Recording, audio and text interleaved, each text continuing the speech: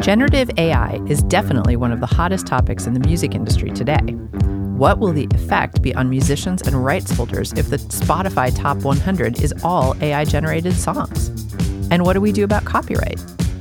Welcome to The Future of What? I'm Portia Sabin, president of the Music Business Association. On today's episode, we talk to Danielle Aguirre of the NMPA about all these questions and more.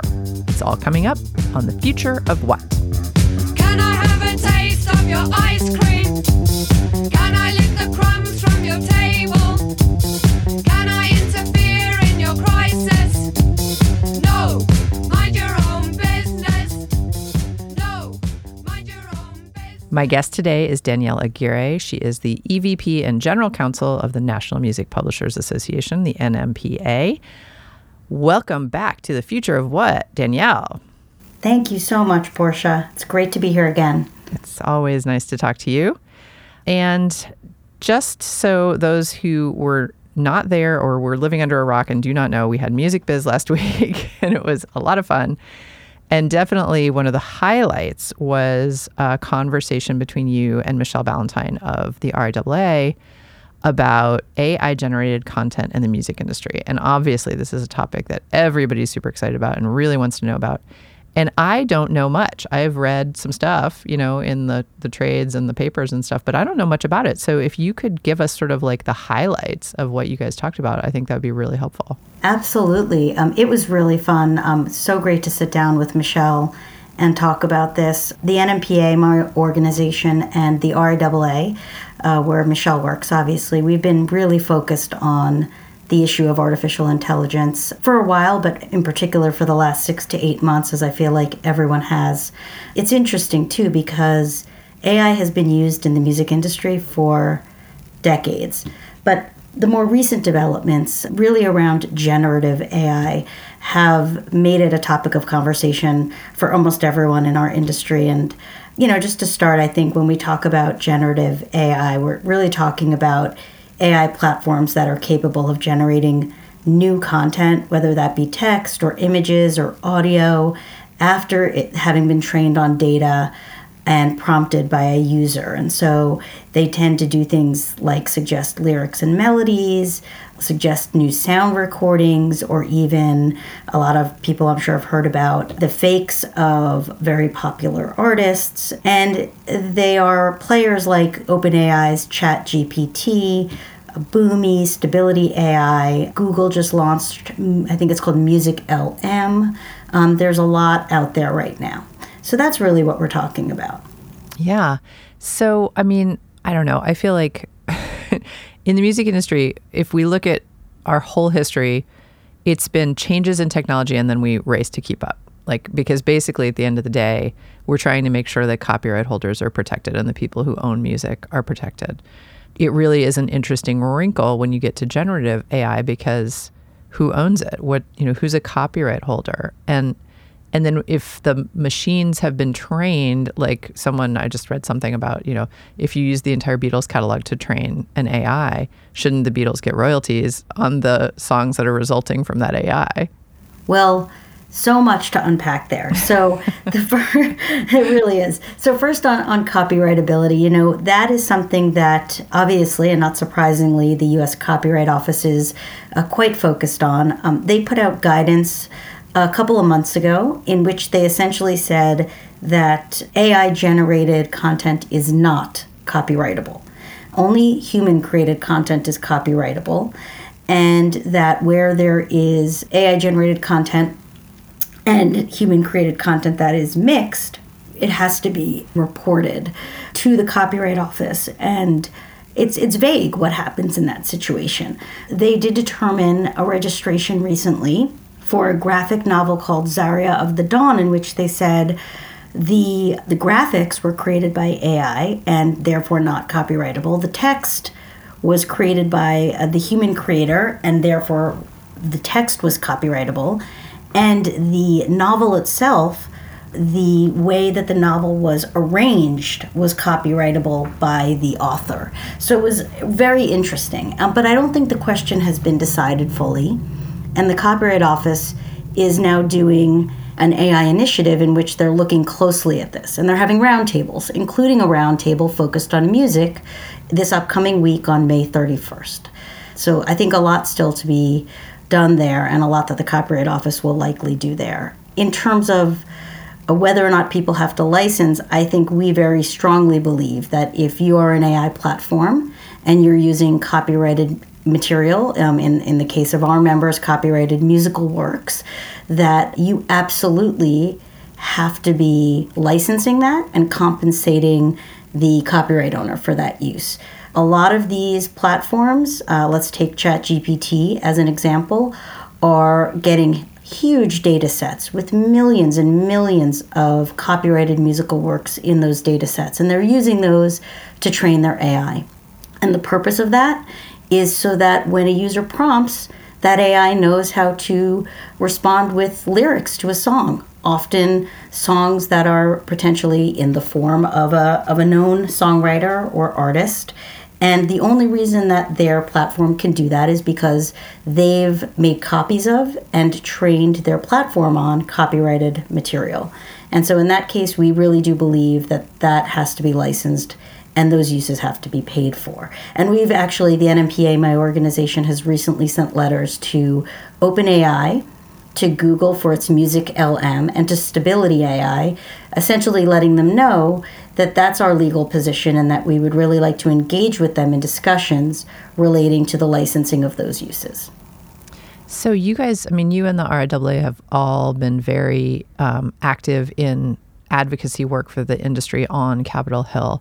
So how do you start to educate legislators about issues like this one, you know, where, I mean, it's hard to know what the implications are of this, or even really the roots of this, if you aren't sort of steeped in it. And I know a lot of legislators aren't. So how do you handle that? Absolutely. And they, like all of us, are racing to catch up. They really are. And not only are they racing to catch up, but look, AI is so much broader than just our industry. They're looking at AI from national security perspective, from, you know, information technology perspectives, and we not only have to figure out how to educate them, but how to get on their radar as you're considering all of these concerns relating to AI. Please consider the IP and the copyright related concerns, right? And so we have been meeting with the members on the Hill. We've been doing that for months now. We've sent letters, including a letter to Senator Schumer. He has been very clear that he would like to do something in the AI space with respect to legislation. And so we've sent him a letter to say, we understand that your legislative, push will be so much broader than copyright, but things that are important to us are things like, let's say, transparency. If we are going to be legislating around AI and AI platforms, we need to be able to understand what they are training their platforms on. There has to be a transparency about the kinds of materials that they're using and how those materials are being used in what is being output on those platforms and generated by those platforms. And so, we're working really closely with members on the Hill and their staff to try to make sure that copyright and our concerns don't get lost and that they stay priorities. And part of that, and Michelle and I spoke about this during our panel at Music Biz, is the Human Artistry Campaign, which has really been a campaign of principles, right? It's a campaign of a community and a coalition of, at this point, I think it's over 100 members. And really it's recorded music and publishing and the PROs and unions and photographers, authors, all of us just coming across, together, aligned around these principles and saying, look, we're not afraid of AI, but we support kind of smart and thoughtful uses for AI. We want to embrace innovation, but it also has to respect creators. And we want to make sure that the human creativity and human copyrights are protected here. And so we've been going to the Hill and we've been trying to educate around those messages. And I think aligned as a coalition, it's a much stronger message and it's much easier to reach staff and members of Congress than, it is alone. So it's been a very helpful campaign in the sense that it's helped all of our creator groups kind of align around common messaging, which is very powerful. That's really awesome to hear. I'm glad you mentioned that. I think it's funny. I was just hearing a presentation at Music Biz, and at this point, I can't tell you which one. Sorry. There were just way too many. There were a lot. It's hard. There were a lot.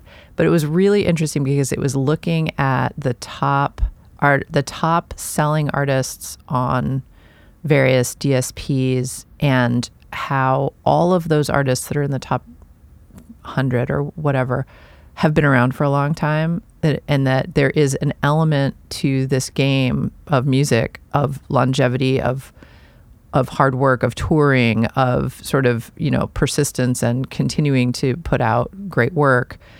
And that is the part that can't be replicated by an AI. And AIs are not going to go on tour. And so I think a lot of the fear that we're hearing in our industry from artists who are saying like, oh, they're going to replace us, I don't think that's the case. To me, that's not a direct alignment. I think what's a little bit more in alignment is sort of the streaming fraud and fraud discussion. We also had a track on that at Music Biz that I thought was really fascinating, because really it's not about artistry. It would be about money, right? It's more like if you're creating this music, what's the difference between you and some fraudster who's, stealing somebody's streams or, putting up some kind of white noise and taking the money. I mean, not white noise, but not actual songs. Yeah, I think that's absolutely right.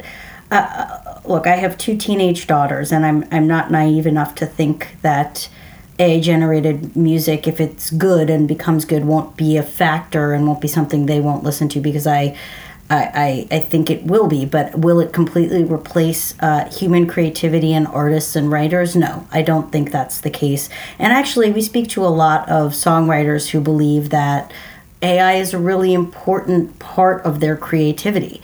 And so, they're looking for balance. They want to be able to use these tools as part of their creative process. They just want to be respected, and they want to be compensated when their works are used. So, I think from that perspective, that's the part of embracing this new technology. I do agree with you. I think the stream manipulation, the fraud, that's where we see concern. It's where we see a place that we can work with the digital services like Spotify and others and sit down with them. I think we are probably aligned in the fact that that's not good for anyone, right? They don't, I'm sure, want to see their platforms inundated with content that is not helpful to their user experience, that makes their user experience less clean and less efficient and, less interesting for users to go and find music that they want to listen to. And so we feel the same way, right? It's not that we want all AI-generated content off of digital platforms, not at all. But what we don't want is there to be an influx of kind of low-quality content that makes it difficult to find the really fantastic music content that people go to those services to find. And then the stream manipulation on the other side is really hard, because it's a way that you're getting that content onto those platforms and then trying to take money and royalties out of the pocket of human creators by manipulating streams. And that's just something we obviously very strongly oppose. And, we're hoping to sit down with digital services as well and talk about that. And how can we ensure that doesn't happen? And look, they're already taking action. And I don't always commend the digital services, but I commend them for that. I think Spotify recently did freeze, and there was press about freezing one of the distribution from one of the AI platforms because it seemed that there had been some sort of fraud or stream manipulation. And look, I think it was the right decision. And so I think there's a lot of places where those of us who are established in the industry can work together to make sure that AI is in our industry, is used in music, but is done responsibly and in a way that actually helps creativity and doesn't hinder it. Absolutely. And it also reminds me of when I went through the leadership music program here in Nashville last year, and we had a presentation about how they thought in the 1950s that the advent of television was going to completely destroy the music industry, never to recover, killing radio completely. And it just, it reminds me that every time there's a new technology, we end up having this conversation in the music industry, like, oh my God, is it the end of the world? And somehow the music industry is like a cockroach. It just keeps coming back. It just keeps coming back because people love music and they love the human expression and the ability to relate to it. And I don't think that's going to go away. I completely agree. Well, that is a beautiful place to end it. Danielle Aguirre, the EVP and General Counsel of the NMPA. Thank you for being with me today on The Future of What? No, thank you so much for having me. It was really great to talk about AI. Yay. Awesome. Thank you. And that's our show. Our theme song is Mind Your Own Business by the Delta 5 and is played by permission. Subscribe to our podcast and leave us a review. Today's show was engineered by Masuzu Ainaga at Relationary Marketing in Nashville and was produced by Dana Rogers and Henrik Bick. I'm Portia Sabin, president of the Music Business Association. See you next time. Can I have a taste of your ice